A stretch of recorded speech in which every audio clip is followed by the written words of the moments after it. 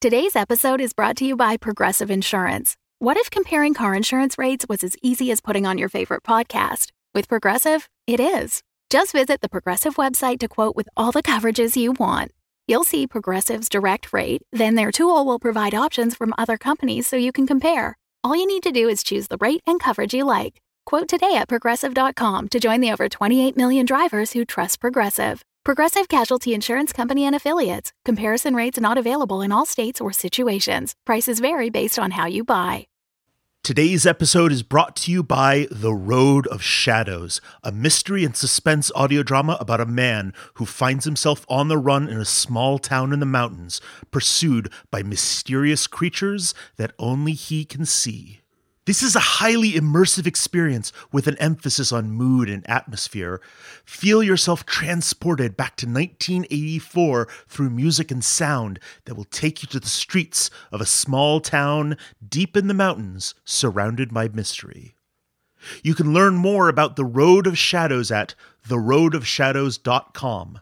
Find and listen to The Road of Shadows anywhere you listen to podcasts. Our thanks to The Road of Shadows for their support. Hello, Jeffrey here. Now, while we were recording for Season 5, we took a bit of time out to record some answers to some questions that you folks sent in. In this session, we had answers from Joshua K. Harris, Kat Hoyle, and Marcia Harmon. And we'll have some more answers to other questions you asked in a later episode. We hope you enjoy, and thanks for sticking with us while we prep Season 5 of Unwell. Hi, I'm Marcia, she, her. I play Dot. Hi, I am Joshua K. Harris. You can call me Josh. He, him. I played Rudy. Sorry.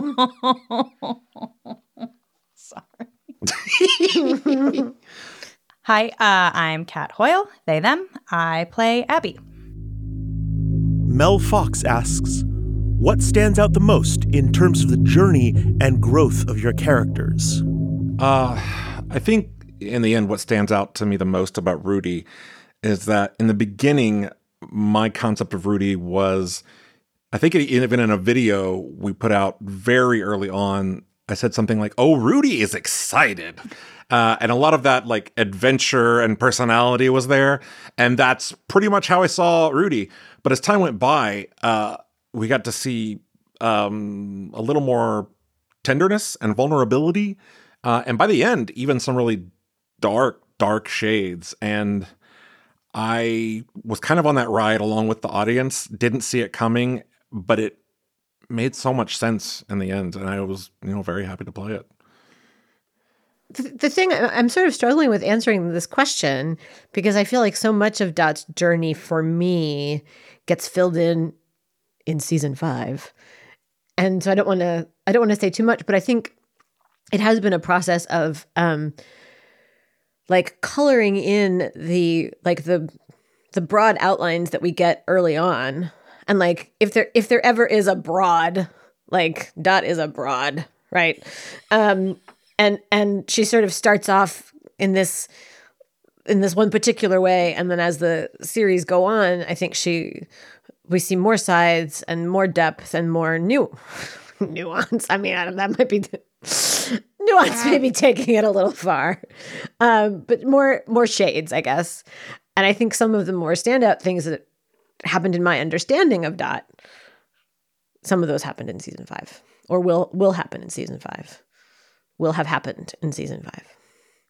With Abby, the biggest thing for me that I've really enjoyed watching, or I guess uncovering throughout the series, has been their vulnerability and kind of learning more about their inner life a little bit, because they're such a reserved character, and not in the sense that they're kind of stodgy, but they don't let people in very easily or really at all. And the moments where we get to see them be a little bit more vulnerable and kind of see what is going on inside their mental space that maybe they don't want people to witness, getting little glimpses of that and how that kind of comes together to create them as like a more complex character has been really, really lovely to like go on a journey of discovering.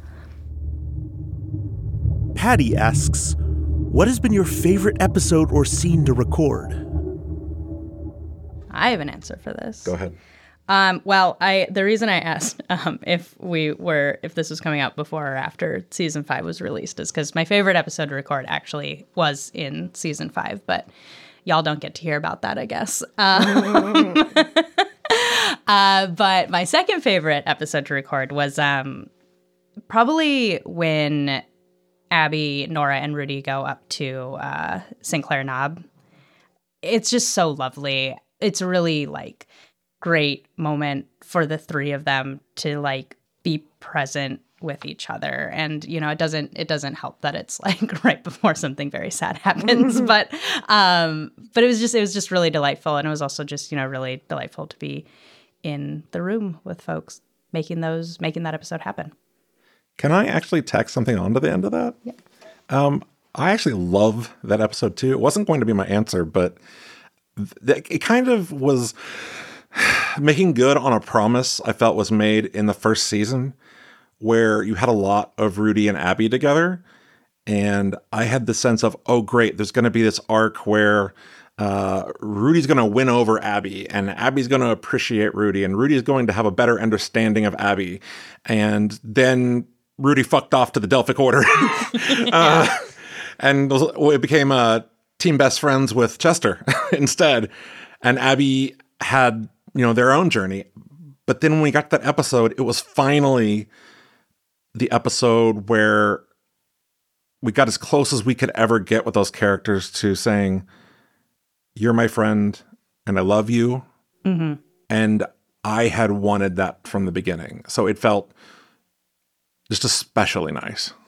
Yeah, like it wasn't quite closure because the thing hadn't happened yet. But did something happen after that? All I remember is a sharp flash of light. No. But yeah, it was it was just really sweet and lovely, and I just really enjoyed that episode recording it. I would just say for me that my favorite episodes to record are the ones where we're all in the room together. Like it's cool when we're not, you know, sometimes it happens that way, or we've got some people and not everybody, or we're doing kind of bits and pieces, and we know each other well enough that's fine. I mean, you still hear their voices in your head, but to like actually be in the room is just, it's really fun. Mm-hmm. Agreed. God damn it. What was the episode? I had 2 episodes from season 3 I was going to say something about, and oh, yes, I totally know what I was going to say. Okay, so, oh my gosh. My favorite thing, I think probably favorite episode to record was season 3, and I don't remember the actual episode necessarily, but it's the episode where Rudy is actually brought down to the lower depths of the Delphic Order and learns all these things. And it's just one of those things that like, he fantasizes about secret societies and all of the trappings of it, and like, it's probably not like that. And he gets there, and oh my God, it's all true. And he gets so excited. Like, yes, I would very much like to hear the music. And oh, are you going to read to me from that big book? And it got to be a chance to just be Rudy commenting and being gleeful as Chester and Hazel have the actual scene. Alejandra asks, as someone who draws fan art for Unwell, I want to ask, how do you feel seeing people's visual interpretations of the characters you write for or voice? I love it. I love it. I love it. I love it. I love it so much. I love it so much. I love how they rarely look like me, which is great. I get such a kick out of it. I love it when they look different from each other. You know, if there are multiple iterations of Dot and they're all a little different, that makes me so excited. And what I've noticed from, this was more true of Dr. Caligari back in the Our Fair City days, but like I had a picture in my head of what I thought she looked like. And as I was playing her, I was trying to sound like I thought the person who looked like that would sound like. And that's a little bit true of Dot, a little bit. But all of the fan art pictures of any of the characters I've played in the Heartlife NFP cinematic podcast universe, I like, none of the fan art has ever looked like those pictures in my head. And I just find that really delightful. Yeah, I want to say the same thing, really, is that's been the most striking thing. Obviously, it's an incredibly cool honor to like have anybody want to draw things that you were a voice for. But also, the really incredible thing about it to me was seeing the different interpretations of all our different characters. And I remember one or two of the Rudies, and there were a bunch that was so cool, looked kind of like what I had imagined, but there were several that looked way, way different than I thought, including, well, I honestly, I think one was a black man with an entirely different outfit that I would have worn. And I think what I see in all of that, and maybe I'm wrong about what's going on in people's heads, is that the great thing about the medium with a good show is people listening get to take it and make it whatever is most meaningful to them. That you can picture Rudy and Abby and Dot and Lily in the way that it makes sense to you, that makes it meaningful to you. And it's really cool to see that about people when you see that art. Yeah, I agree with that. It's really great. I love all the fan art. I don't know what Abby looks like, to be totally honest. So it's cool that somebody knows. Yeah,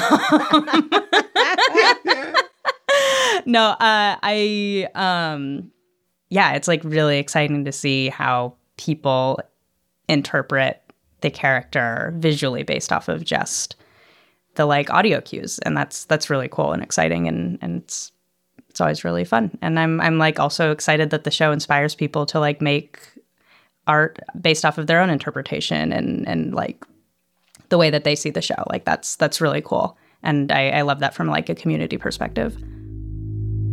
Catherine D asks, what was your least favorite episode or scene you had to write and or perform? I do have an answer for that. I love that everybody's like, yes. Let's talk about all the things I hate. No, so actually, so my favorite episode to record was relatively early on in season 3. My least favorite was the last episode Rudy appears in season 3. It's I want to say it's called The Sound of Her Voice, something like that. I think it's episode 10. And it's the episode where Rudy goes to have dinner at Chester's house, and it turns out Lily like invites herself along, and this is where basically Rudy's betrayal, if you want to call it that, comes to a head. And the very last thing is you get this scene between Rudy and Lily, very briefly, where Rudy just says, I don't know if I can make you trust me. I don't know if I can ever have that happen again. Because she's so infuriated. And it really felt like Rudy had lost all of his friends. And it was the last thing I recorded in the season. And the thought of Clarissa or anyone else feeling that way about me is devastating. The same for the character. I mean, you're attached to your character, and the thought of Lily or Abby or Dot or anybody. I mean, Dot later reads Rudy the Riot Act, and that's hard as well. So those would be the things I would mention in terms of least favorite, just being your character going through those tough moments. Kind of not an inverse of that, but like maybe a like parallel structure to that is I don't know if it's like a specific episode, but there are a lot of times where Abby is very mean, and that's very hard because y'all are so great. So like maybe not like least favorite in the sense where I'm like, oh, this is a terrible episode, or this doesn't make any sense, or the writing's bad, because that's never the case, right? Like I like genuinely love every moment of this show, but there are some aspects of the show that were harder to do than others. So maybe like dislike in the sense of like it made me uncomfortable in the way that, like, you know, sometimes acting can do, like playing a character who is like fully fleshed out and like has conflict can do. So like, especially moments where like Abby and Rudy were in conflict were really hard for me because it's like you just want them to be friends again. Also, I was stressing every time Jess made me sing in the show. Not because I don't like to sing, but because I get really anxious about it. But I got over it, and it was great, and it happened, and the show's recorded and done now, so we can't write any more Abby singing into the show at the end. And it's true that Kat is dropping a new album. In concert with the when season 5 drops. It's going to be a techno jazz country album. Y'all, I'm so glad we didn't do a musical episode of this show.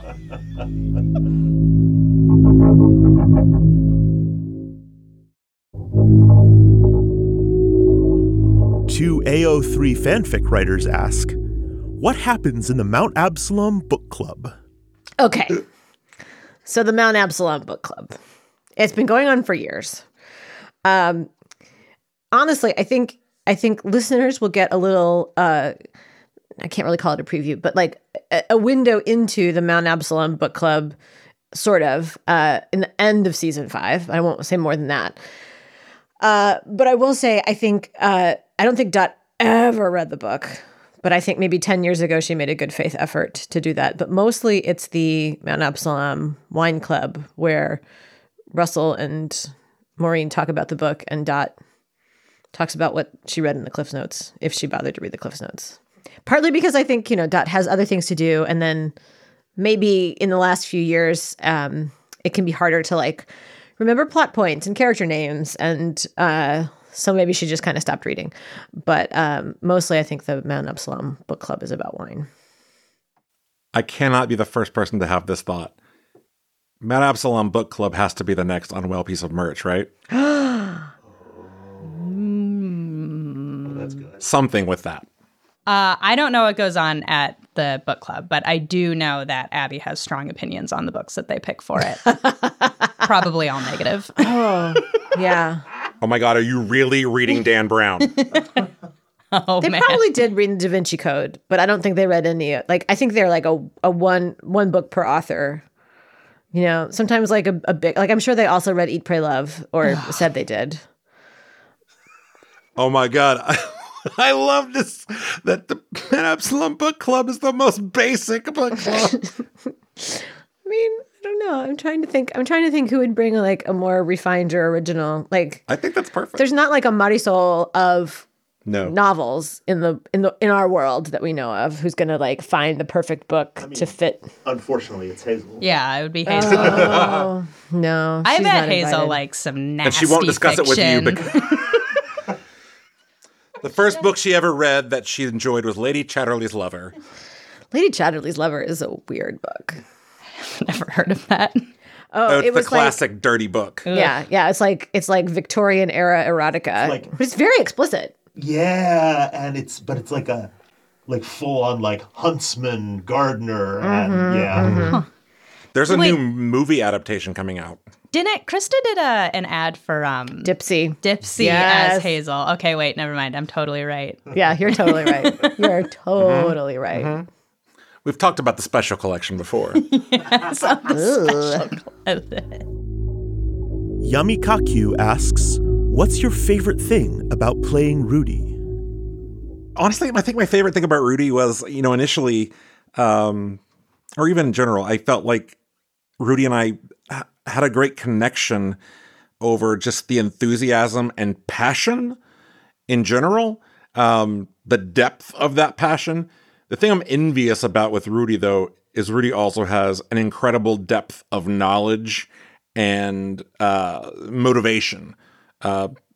Rudy lived such an adventurous life, making backdoor deals with a mayor to prevent the involvement of La Cosa Nostra, and, you know, breaking into a bell tower to chart stars, and who knows what else? There's so much about Rudy's life that literally no one knows, even in the world of the show, that I'm sure there are many journals that could be written of Rudy's adventures around the globe.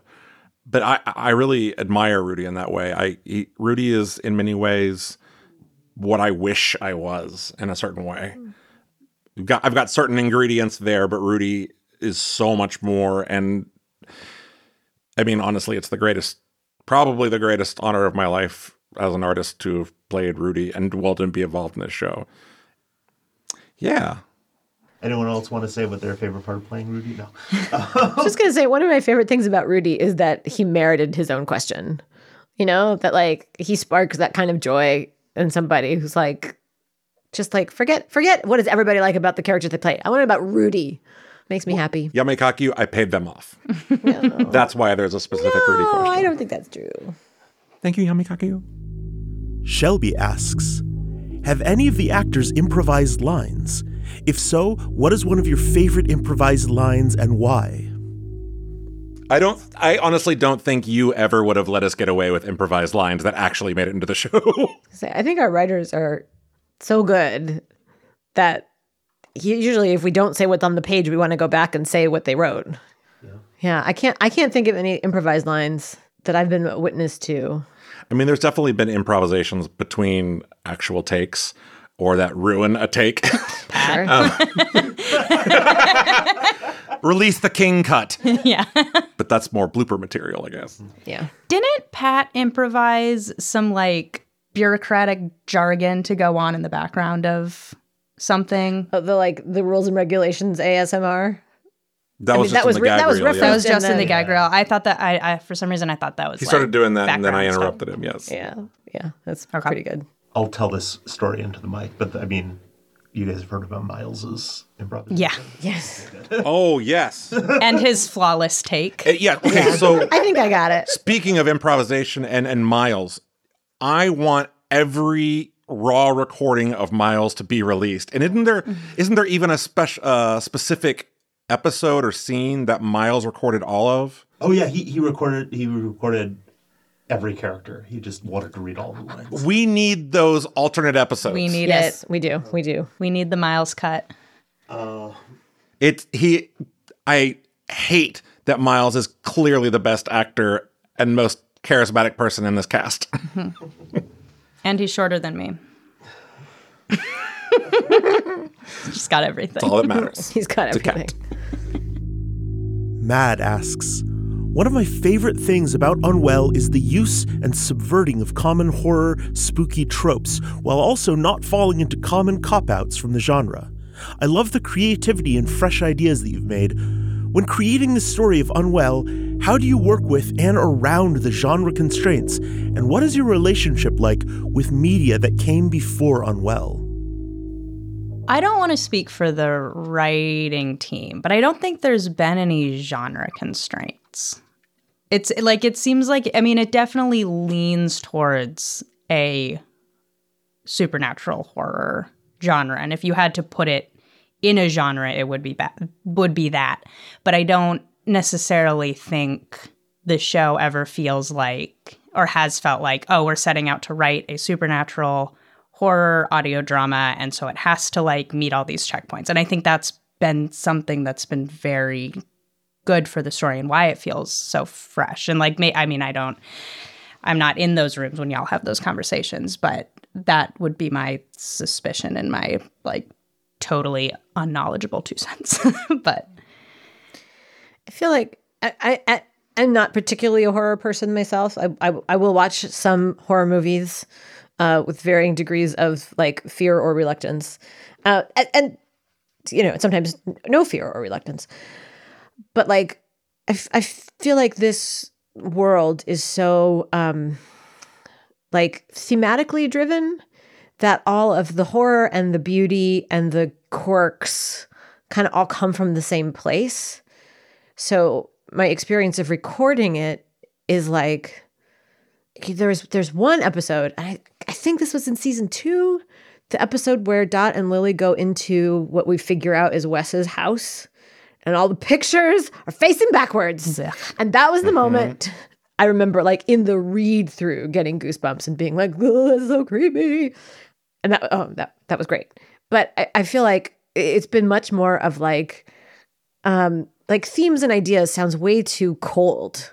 I feel like this is really a story with like warmth and humanity at the heart of it. And sometimes that manifests itself in these supernatural ways. And sometimes those supernatural ways are scary, but also sometimes they're amazing. Yeah, when I actually first heard the show, I think described, and then later reading it, doing it, I absolutely thought about Twin Peaks in relation to the show. And I know that's not one of the specific reference points in creating the show, but it is that, and it's so not that at the same time. It's a show that seems like it wants to live in the place of horror just as much as it wants to live in the place of community, and neither really overtakes the other. And as Marcia mentioned, there's an interplay between the two. But the show, it's drawing upon lots of influences, whether consciously or unconsciously, whether it's world building like Parks and Rec or The Simpsons, where you have all these various denizens of the town and all of their quirks. Same thing with Twin Peaks. And it's also borrowing on, let's say, the horror or the strangeness or the tension of something like Twin Peaks, or but even the stuff as far as like In the Mouth of Madness or Event Horizon, things that are just absolutely gobsmacking, terrifying. And I think to underline what Marcia said, though, at the end of the day, it still ends up being a show with an emotional center. And that's why all of it's present, is to serve that. And so I think that's a way that it subverts a lot of those tropes. Yeah, I think one thing that helps a lot is I don't think the like monster, for lack of a better term in this sense, is meant to be feared and hated and othered. You know, it's very much a story about understanding and trying to understand the things that upset us. Whereas, like, I feel like a lot of horror movies, like, oh, you like establish that the thing is scary and we don't like it, and like maybe we're trying to understand it, but it's like with the intention of like destroying it or defeating it. And the show never goes there. Like there's like Josh was saying and like Marcia was saying, like there are those themes of like it's about community and it's about these people and it's about these relationships before it's about being afraid or unsettled. I think a great example actually of that playing out in action is the episode where Rudy dies. Because that's an episode that would have gone very differently in a lot of other shows, where someone all season has been building up this great idea they finally figured out how to defeat the big bad, and we get them cornered, everything's right. And even if something goes wrong with the plan, still the emotion and violence of it works, and that's how you defeat the problem. And I think Unwell has been very clear from day one that will never be the solution. It can't be the solution. So that's a big subversion right there.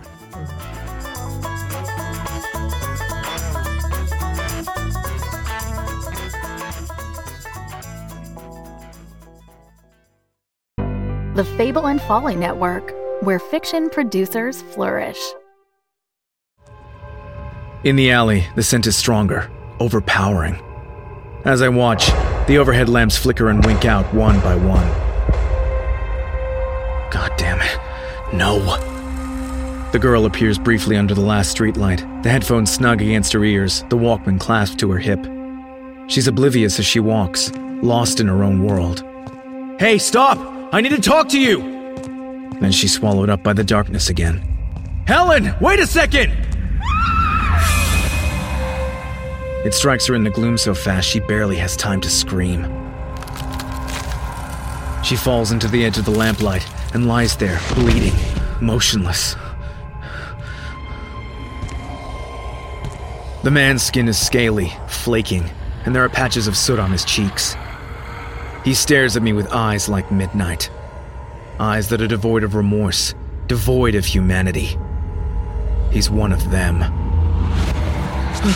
I turn and run, and I don't look back.